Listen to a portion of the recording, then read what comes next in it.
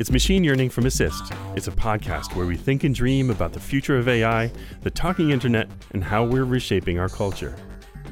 This chapter is an excerpt from our interview with Google's Kathy Pearl at the 2018 Voice Summit, the largest gathering of the conversational technology world. Kathy is one of the many folks we interviewed, people who are thriving at the front edge of brand, UX, research, and design. At Google, Kathy is helping people and brands figure out how to integrate voice assistants into their larger strategies.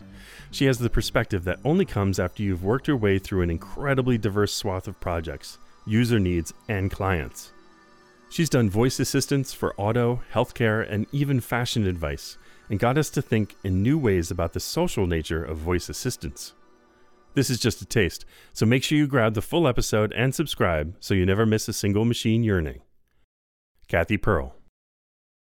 Let's talk about that very interesting title that you have. Like, what's the outreach part of conversational design? So the main point of outreach is conversation design is one of those things that if you talk to somebody about it, they'll say, oh, yeah, definitely that's important.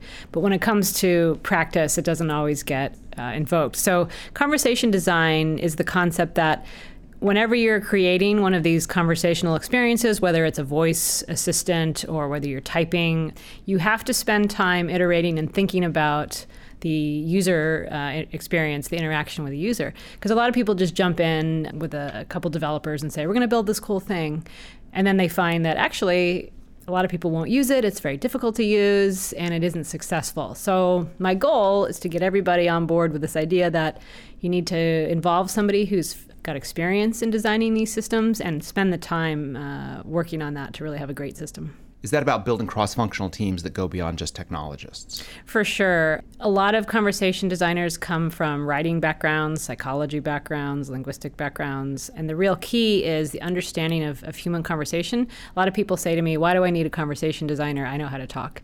And we've all been talking since we were very young.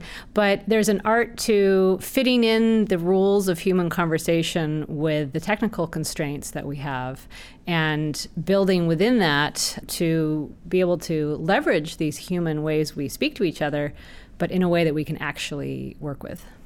It's so funny how these conversations repeat and don't change. So in the early days of digital graphic design, it was this, and the joke that everybody told was, well, you can cut your own hair too, but we don't advise it. Exactly. And I think the same thing with website design. When you could first start building websites in the mid-90s, everybody was throwing up their GeoCities site with their blinking, under construction graphic and all that stuff. And now I think we've realized that, well, you should probably hire somebody who has expertise in this area if you're a company and you want a really awesome website. So similarly, if you're building an action on Google or any conversational experience, you got to get somebody who knows how to apply these principles. So let's talk about the nut of that, like actions on Google. Define that space, define that work group. What are you trying to accomplish with that? With Actions on Google, we're trying to extend the capabilities of the Google Assistant to incorporate all kinds of things. So whether you're a restaurant or you want to build a game or you want to have a branded experience for your company, we want to allow lots and lots of people out there and companies out there to add their stuff to the Google Assistant so that it's not just a locked ecosystem. We want people to have access to all these different types of services, entertainment, news, everything through the Google Assistant. Are you seeing patterns now, sort of the major requests that are coming in? Like, what are the big demands that are coming in to you at this phase for activities that people want to be developing for? That's a good question. Honestly, there's a lot of experimentation right now. So we see things in all different domains. We see a lot of games and entertainment. We see stuff for kids is certainly very, very popular. A lot of parents feel that time with a voice assistant is healthier than screen time. So they'd rather their kid maybe play a game that way. Because, and this is something I believe in strongly, voice allows you to get away from the screen and be more social. So for example, at our house, at dinner, we don't have devices on the table, but sometimes we have questions. So we might turn and say, hey, Google, what's the longest bridge in the world or whatever. And the thing I like about that is that it joins the conversation. We all hear the question. We all hear the response. Instead of I'm going to look that up, and you look at your phone and you're gone, right? You've disappeared from the world. And there was a statistic that came out from the NPR and Edison study saying that over 50% of the time people are using voice assistants, it's with someone else. So I really like that community aspect that these things bring. Yeah. I would love to hear how this experience ports through your eyes. So rebooking a ticket on Amtrak, but was in a noisy train station at night using a voice prompt system and we just got caught in an awful loop.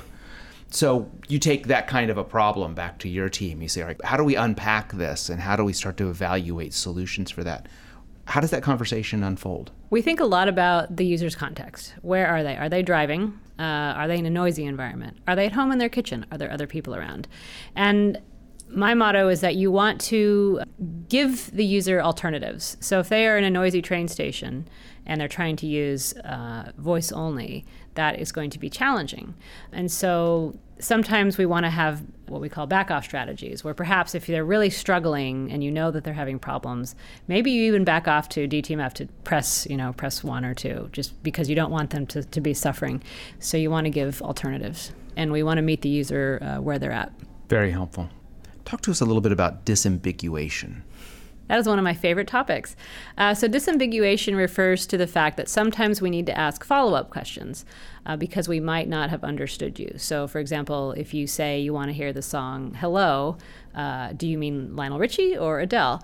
And so in certain situations, we definitely want to follow up. Now, disambiguation, it's not a hard and fast rule. For example, let's talk about weather. If I say, what's the weather in Belmont?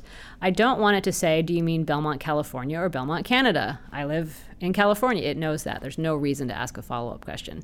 But if I ask for the weather in Springfield, which one? I don't live near one. So we want to make sure that we ask a follow-up question just in the right time. And a lot of times, I think some people err on the side of, we just want to give someone information as quickly as possible. And if we get it wrong, that's okay. They can start over. But sometimes asking a follow-up question is much more satisfying for a user. Speed is not always the most delightful experience.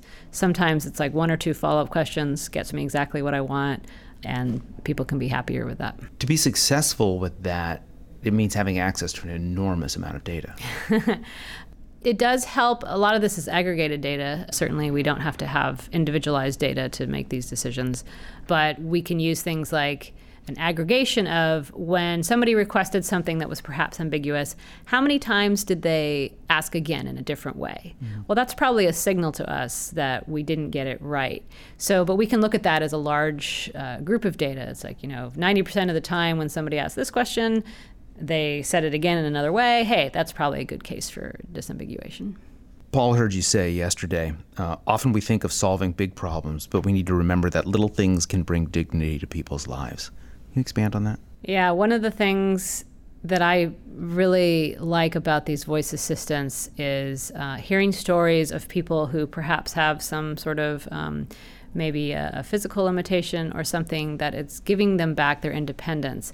And one of the stories I told yesterday was about my grandmother, who's 104, and I brought a smart speaker to her to try out, and I said, Grandma, you can ask anything you want, because I was just curious. I thought she would ask maybe, who was president in 1930, or maybe to hear a song from her youth. But she asked very localized personal questions, like, what am I having for dinner? And who gave me these flowers? And she had told me that the hardest part about being over 100 for her is that she no longer can walk on her own. So if it's not within the radius of her chair, she can't, do it. She has to call a caregiver. And the voice assistants bring back a lot of this independence for some of these smaller tasks that maybe we don't even think are that important, but in fact bring a lot of feelings of independence and dignity to people who were struggling. Thank you very much, Callie. Thank you. It was my pleasure.